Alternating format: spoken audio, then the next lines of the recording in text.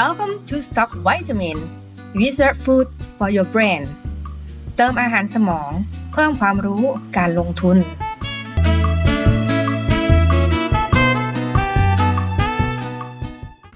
สวัสดีครับขอต้อนรับทุกท่านเข้าสู่ Stock Vitamin Podcast คุณอยู่กับผมจิมสรุตช่อเสรีวิทย์เจ้าของเพจ Stock Vitamin และนี่คือตอนที่1ครับก่อนที่เราจะเข้าไปถึงเนื้อหาเรามารู้จักกันก่อนดีกว่าว่าคุณจะได้ฟังอะไรกันในพอดแคสต์ช่องนี้บ้างเนื้อหาหลักๆที่ผมจะพูดนะครับมีด้วยกัน3เรื่องแรกเป็นเรื่องการลงทุนไม่ว่าจะเป็นหุ้นที่มีสตอรี่น่าสนใจหุ้น IPO ที่กำลังจะเข้าตลาดหรือว่าตัวเลขเศรษฐกิจต่างๆ GDP ท่องเที่ยวรถยนต์รวมไปถึงวิทยารุ่นจิ๋วนะครับการลงทุนสำหรับเด็ก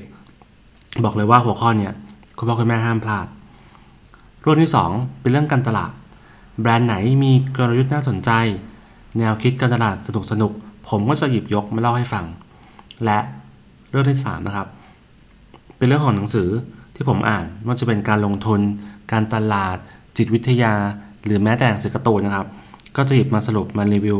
มาเล่าข้อคิดให้ฟังโอเคถ้าพร้อมแล้วเรามาเริ่มกันเลยกับตอนที่1ครับ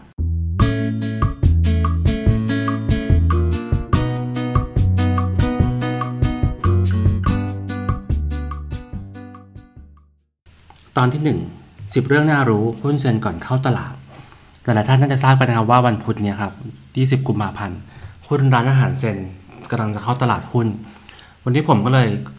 ถือโอกาสสรุป10เรื่องน่ารู้ให้ทุกคนฟังกันว่ามีอะไรบ้างข้อแรกนะครับเซ็นเกิดมาจากฟูจิ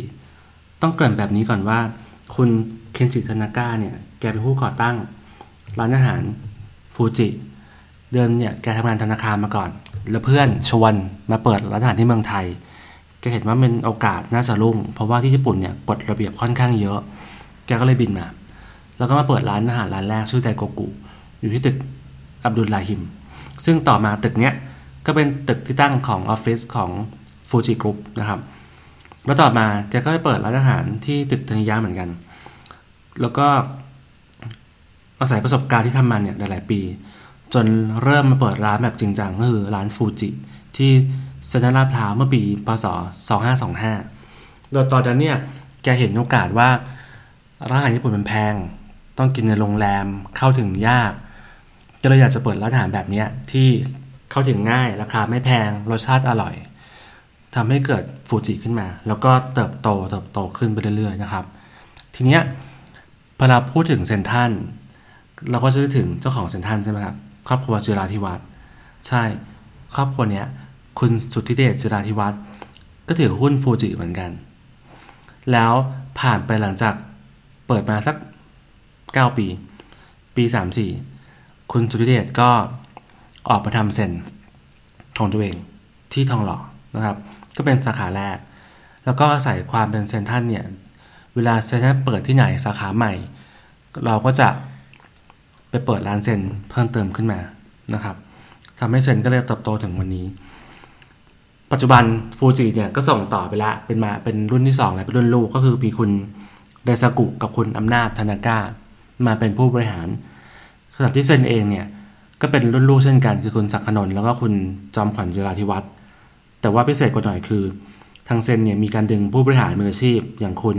บุญยงตังสกุลจากซิงเกอร์ที่ทำสินเชื่อนะครับมาเป็น CEO เดี๋ยวจะเล่าให้ฟังต่อไปว่าเขามีแนวคิดอะไรยังไงบ้างแต่ข้อหนึ่งที่แตกต่างคือว่าฟูจิจะเติบโตด้วยเงินตัวเองไม่กู้ขณะที่เซ็นเนี่ยจะมีการกู้เงินแล้วก็กำลังจะเข้าตลาดหุ้นเพื่อลงทุนไปขยายสาขานะครับข้อที่2ร้านเซ็นเนี่ยเซ็นกลุ่มอาหารเซ็นมีอยู่12แบรนด์255สาขามีรายได้ประมาณ 2,500 ล้านบาทนะครับถ้าเรามาแบ่งโครงสร้างรายได้ของเซ็นเองเนี่ยมันจะมี3ธุรกิจหลักตีกลมๆนะครับ 90% เป็นร้านตัวเองตอนนี้มีอยู่110สาขาเป็นร้านอาหารญี่ปุ่นและไทยอย่างละ6แบรนด์หลักเนี่ยคือแบรนด์เซ็นเลยมี 40% โดยประมาณนะมีร้านอากะที่เป็นปิ้งย่างอีก 20% แล้วก็มี On the Table อยู่ 13% ส่วนร้านอาหารไทยเนี่ยมีอยู่ 10% ก็คือร้านตำมั่วเป็นเรือธงเป็นชูโรง ส่วนธุรกิจแฟรนไชส์เนี่ยมีอยู่ 7% นะครับตอนนี้มีอยู่145สาขาก็ถือว่าค่อนข้างเยอะนะเยอะกว่าร้านตัวเองอีกแล้วก็ที่เหลือเนี่ยเป็นธุรกิจอื่นๆเป็น Delivery เป็นจัดเลี้ยง Catering ทำซอสปรุงรสด้วยเช่นทำน้ำปลาร้าน้ำจิ้มแจ่วน้ำจิ้มไก่ในตลาดตำมั่วนะครับถ้าเรามาดูไทม์ไลน์จะเห็นชัดมันเริ่มงี้ใช่ไหมปี34เปิดร้านแรกที่ทองหล่อแล้วก็2 ปีต่อมาก็เริ่มไปต่างจังหวัดมากขึ้นก็คือไปตามเซ็นทรัลนั่นแหละเซ็นทรัลไปเปิดที่ไหนก็ตามไปเปิดด้วยคนเข้าร้านเซ็นเนี่ยใช้จ่ายเฉลี่ยครั้งนึงประมาณ450 บาทต่อคนต่อครั้งนะครับแล้วปัจจุบันเซ็นมีอยู่43สาขาปี50เปิดอากะเปิดที่เซ็นทรัลเวิลด์ก่อนที่แรกปัจจุบันมีอยู่18สาขาอากาศเนี่ยเป็นปิ้งย่างบุฟเฟ่คนเนี่ยเข้ามาใช้จ่ายประมาณ500 บาทปี54เปิด On the Table เป็นร้านอาหารแบบไลฟ์สไตล์ผสมผสานญี่ปุ่นกับตะวันตกนะครับมีอยู่19สาขาที่นี่ก็จะถูกกว่าหน่อยใช้จ่ายประมาณ380 บาทโดยเฉลี่ยแล้วเมื่อปี59เป็นปีที่เซนเริ่มลุกหนักนะครับคือไปซื้อธุรกิจมาจากบริษัท Crazy Spicy บริษัทเนี้ยทำร้านอาหารไทย6แบรนด์ก็คือมีแบรนด์ตำมั่วลาวยวนเฝอนี่คือแบรนด์หลักของเขาคือตอนแรกเซนก็เลยคิดว่า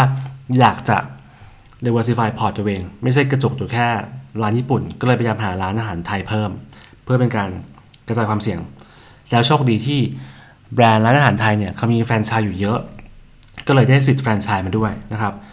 ปัจจุบันร้านอาหารไทยเนี่ยมีอยู่161สาขาเป็นแฟรนไชส์อยู่สัก143สาขาซึ่งต้องบอกก่อนว่าร้านตำมั่วเนี่ยหรือว่า Crazy Spicy เนี่ยมีคุณศิริวัฒน์ทัชวาลเป็นผู้บริหารแกผู้ประกอบการนั่นแหละเดิมทีแกเป็นครีเอทีฟโฆษณามาก่อนแล้วก็แกกลับไปบอกแม่แกที่ขายส้มตำขายอาหารอีสานชื่อว่าร้านนครพนมอาหารอีสานคือดูธุรกิจแล้วเนี่ยอยากจะไปช่วยรีแบรนด์ธุรกิจของแม่ตัวเองให้เติบโตใหญ่ขึ้นก็แบบไปทำห้องแอร์จัดที่นั่งใหม่ทำเป็นมิวสิกมาร์เก็ตติ้งทำหลายอย่างมากจนร้านแบบเติบโตธุรกิจเป็นพันล้านทำให้คุณทางซิมเซนกรุ๊ปเนี่ยเซนคอร์ปอเรชั่นเนี่ยเข้ามาซื้อไปนะครับแล้วก็ยังได้ตัวคุณศิริวัฒน์มาเป็นผู้บริหารอย่างต่อเนื่องนะครับแล้วปีถัดมาปี60เนี่ยเซนก็ยังไม่หยุดนะก็ยังใช้เงินอีกประมาณสัก38ล้านซื้อกิจการร้านญี่ปุ่นอันนี้เป็นพรีเมียมแล้วชื่อซูชิชูตอนนี้มีอยู่3สาขาโดยร้านเนี้ยอิมพอร์ตวัตถุดิบมาจากญี่ปุ่นทั้งหมดแล้วก็พิเศษคือเป็นเมนูโอมากาเสะก็คือมีเชฟเนี่ยทำเป็นคอร์สพิเศษให้ประมาณ 10-13 คำนะครับตอนนี้เราค่อนข้างแพงค่าใช้จ่ายเฉลี่ยต่อคนเนี่ยประมาณ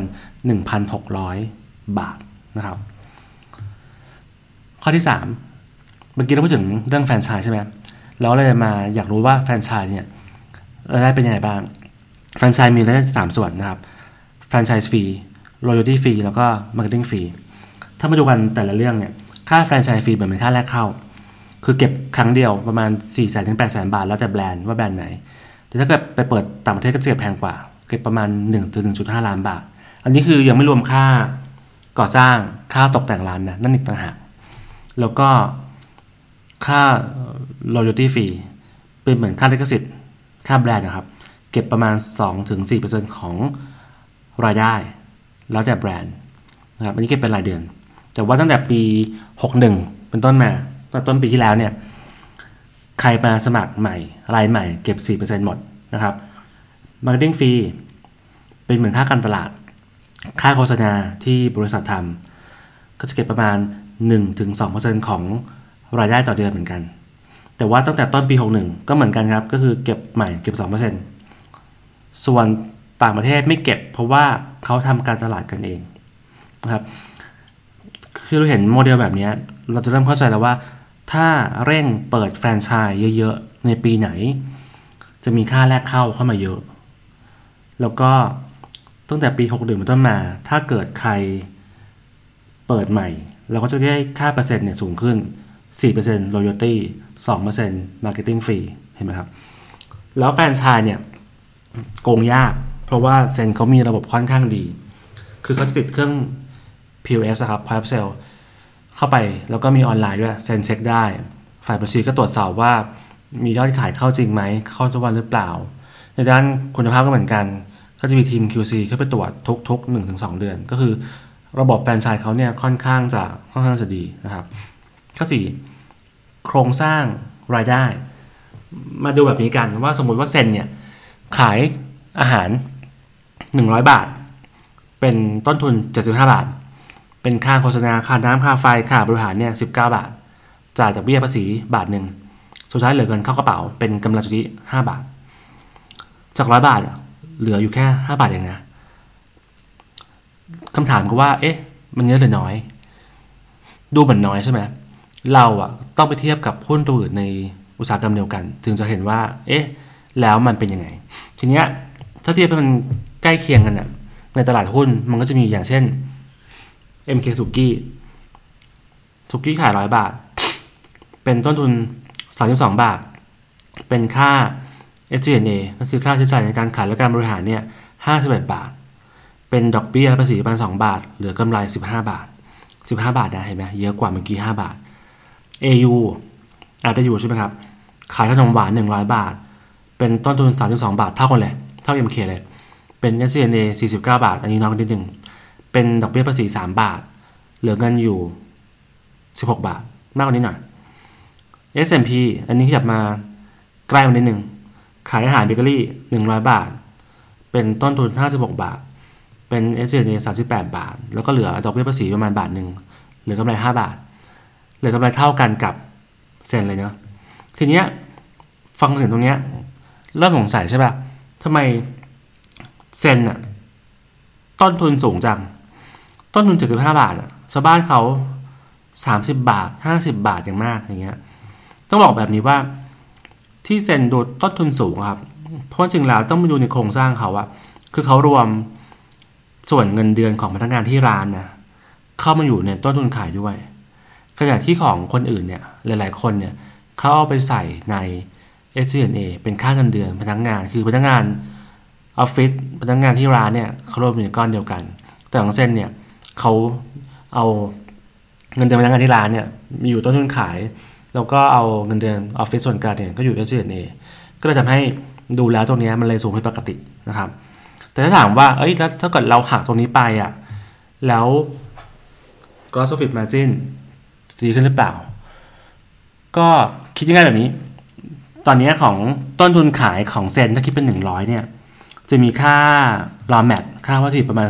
45% ค่าพนักงานประมาณ 20% ครับกลมๆถ้าหักไปมันก็ดีขึ้นแต่ว่ามันอาจจะไม่ได้ดีมากๆคืออยู่ระหว่างประมาณกลางๆคือดีกว่า S&P แต่ว่าต่ำกว่า M หรือว่า AU นะครับก็เห็นไอเดียเป็นประมาณนี้นะครับและอย่างหนึ่งที่สำคัญคือว่า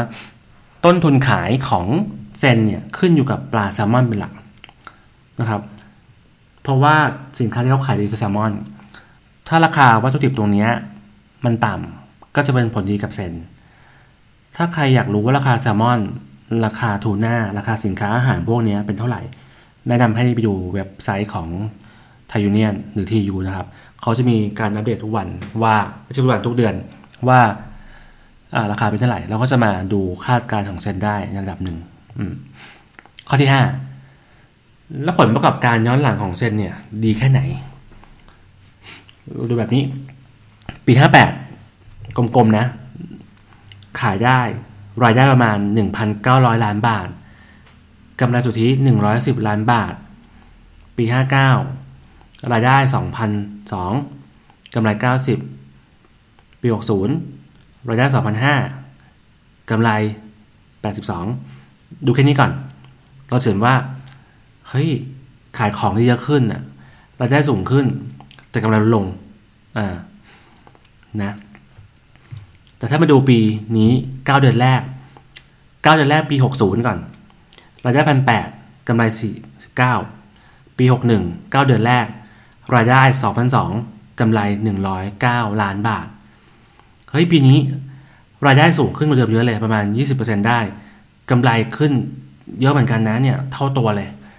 สาเหตุหลักคืออะไรที่ผ่านมา3 ปีก่อนเนี่ย มันมีการที่ไปซื้อแบรนด์คนอื่นมาที่เราเห็นใช่ไหมครับตำมั่วมีซื้อซูชิชูก็มีเรื่องของตัวนั้นเรื่องของเงินที่ต้องใช้ไปมีการลงระบบ IT ใหม่เข้ามามีการจ้างผู้บริหารใหม่ตั้งแต่ระดับกลางถึง CEO เลยค่าใช้จ่ายเหล่านี้ก็จะสูงขึ้นทำให้กำไรมันโดนกดดันแต่ว่างวด9เดือน61เนี่ยสิ่งเหล่านี้มันเริ่มดีขึ้นมีการเปิดสาขามากขึ้นเพราะฉะนั้นเนี่ยเราเริ่มเห็นการประหยัดต่อขนาดหรือว่า economy of scale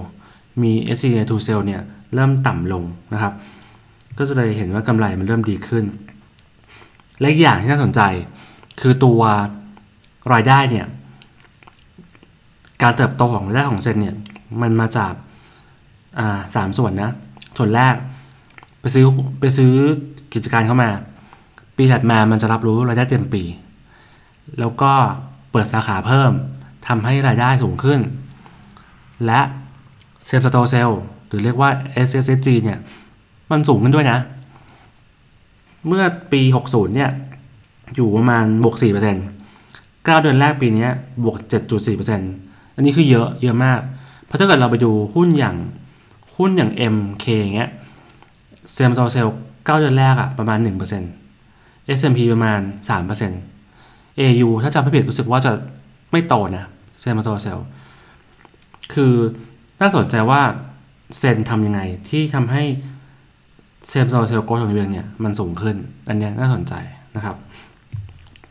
ข้อ6 CEO ใหม่คุณบุญยงตันสกุลแกมีแนวคิดว่าผู้นำคือผู้รับใช้เป็นยังไงมาดูกันคุณบุญยงเนี่ยเมื่อก่อนแกเป็นแม่ทัพใหญ่เป็นหัวเรือของซิงเกอร์ทำสินเชื่อมาก่อนแล้วต่อมาเจมาร์ทเข้ามาเทคโอเวอร์ไปก็คือถือหุ้นใหญ่ไปนะครับคุณบุญยงก็ต้องปรับตำแหน่งแหละก็ต้องออกมาแล้วก็แกเป็นบอร์ดอยู่ที่เซ็นอยู่แล้วมา2 ปีทางผู้บริหารก็เห็นว่าคนนี้เก่งน่าสนใจก็เลยเชิญแกมาเป็น CEO เมื่อกลางปี61นะครับโดยหลักการคิดของคุณบุญยงเนี่ยแกบอกว่าแกเน้นลงสาขาการที่พนักงานนะครับแกบอกว่าออฟฟิศแต่ละออฟฟิศของแกก็คือสาขาที่แกลงไปแหละทั้ง200 กว่าสาขาแล้วใช้หลักการ Employee First ไม่ใช่ Customer First ก็คือเน้นให้พนักงานเนี่ยมีความสุขก่อนพอพนักงานมีความสุขแล้วเนี่ยก็จะส่งต่อรอยยิ้มและบริการที่ดีไปให้กับลูกค้าเองหลักการเนี่ยคุณนะเหมือนเคยยินไม่แน่ใจว่าแบบของ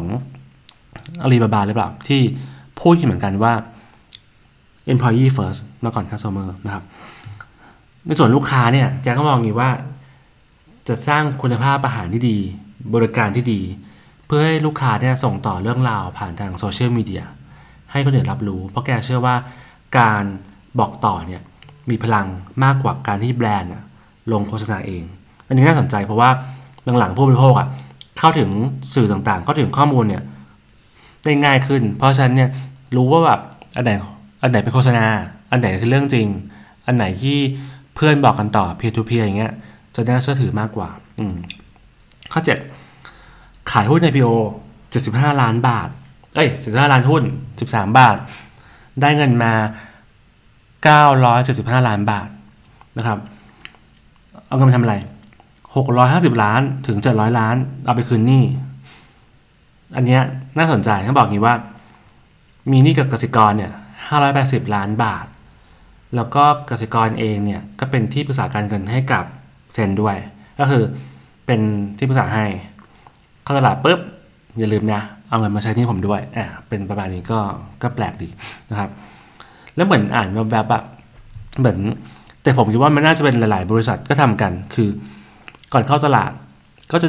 จ่ายเงินปันผลให้กับผู้ถือหุ้น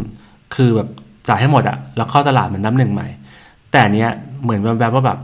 ก็มีการกู้เงินส่วนหนึ่งมาปันผลด้วยนะครับแล้วเงินที่เหลือเนี่ยประมาณ150 ถึง 200 ล้านบาทเอาไปขยายสาขาเอาไปรีโนเวทร้านเดิมเงินอีกที่เหลือสัก50 ถึง 150 ล้านบาทเอาไปหมุนเวียนในบริษัทนะครับข้อ8แผนอนาคต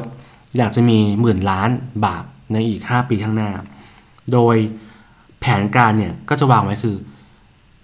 ซื้อกิจการอื่นยังไม่รู้คืออะไรยังไม่ได้บอกขยายสาขาเพิ่มเน้นแฟรนไชส์แล้วก็เพิ่มเติมธุรกิจ Delivery เพิ่มธุรกิจที่เป็นซอสปรุงรสมากขึ้นนะครับโดยปีนี้ปี62วางแผนว่าจะเปิด123สาขาโหนี่คือเยอะมากนะครึ่งหนึ่งของปัจจุบันเลยอะเป็นของตัวเอง36แล้วก็แฟรนไชส์87ปี63ปีหน้าหนักวิกวางแผนว่าเปิด225สาขาของตัวเอง50แฟรนไชส์175คือถ้าเกิดทำได้จริงอ่ะมันจะโตขึ้นแบบเยอะมากในแง่ของสาขานะแต่อย่าลืมว่าสิ่งที่ต้องเตรียมไว้คือเฮ้ยเงินที่เรามีอ่ะอย่างมาก200ล้านบาทพอไหมหรือว่าสิ่งที่มันจะเปิดอ่ะคือร้านอาหารแบบไหนด้วยเงินเท่านี้ถ้าจะเปิดแบบนั้นจริงๆอ่ะเท่าที่เห็นคือว่าร้านใหม่ๆจะเป็นสเกลเล็กลงจะเป็นร้านอาหารไทยซะส่วนใหญ่นะครับแล้วก็จะเน้นร้านแฟรนไชส์เพราะแฟรนไชส์เนี่ยเราไม่ได้เสียเงินอะไรใช่ไหมครับอันนั้นก็จะทำให้เปิดร้านสาขาเยอะแต่ว่าสิ่งที่ตามมาคือรายได้ก็จะน้อยลงเหมือนกันคือหลายๆคนอย่าเพิ่งไปคิดว่าหูเปิดแบบเป็นร้อยสาขาเนี่ยรายได้ต้องแบบโตขึ้นเป็นเท่าตัวหรืออะไรเงี้ยมันไม่ได้แบบนั้นเพราะว่ามันเป็นร้านแฟรนไชส์เยอะอันนี้อย่าเพิ่งแบบดีใจจนเกินไปนะครับส่วนพวกน้ำปลาน้ำจิ้มแจ่วน้ำจิ้มไก่ตาตำม่วนเนี่ยมีการไปจับมือกับ Workpoint นะให้ทำโฆษณาให้ขายของให้ด้วยเพราะว่าทาร์เก็ตตรงกันนะครับก็จะมีแบบแก๊งสามชาหม่ำเท่งหน่งเนี่ยเขาจะมาช่วยโปรโมทแล้วก็แบ่งรายได้กันในอนาคตเนี่ยถ้าดีก็อาจจะเขาเข้าไปขายตามร้านค้าปลีกได้ก็คือมันคล้ายๆโมเดลของฟูจิอะที่ชาเขียวขายดีใช่ไหมฟูจิชะก็ไปขายตาม Modern Trade ขายตามเซเว่นข้อ9นะครับ PE 27.6 เท่าคืออันนี้คิดแบบเทอร์เรน PE 4 ไตรมาสย้อนหลังที่ราคา13 บาทนี่แหละถามว่าแพงไหมก็ต้องลองเทียบกับคนอื่นดูอันดับแรกถ้าเทียบกับค่าเฉลี่ยอุตสาหกรรมอยู่ที่ 21.5 ก็แพงกว่านิดนึงเทียบกับหุ้น M 27.3 เท่าหุ้น S&P 20 เท่าหุ้น AU 50 เท่าอันนี้ต้องลองเอาไปเทียบดูเองว่าคิดว่าศักดิ์ศรีของเซน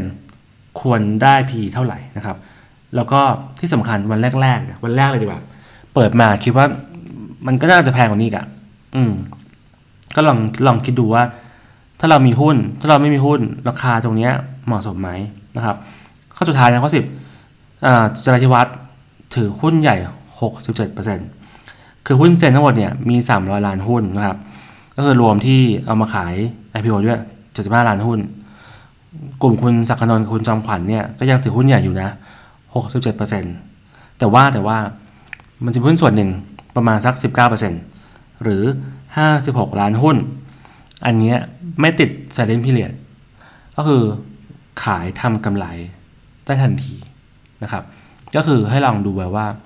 ตัวนี้ก็เป็นอีกตัวแปรหนึ่งเพราะฉะนั้น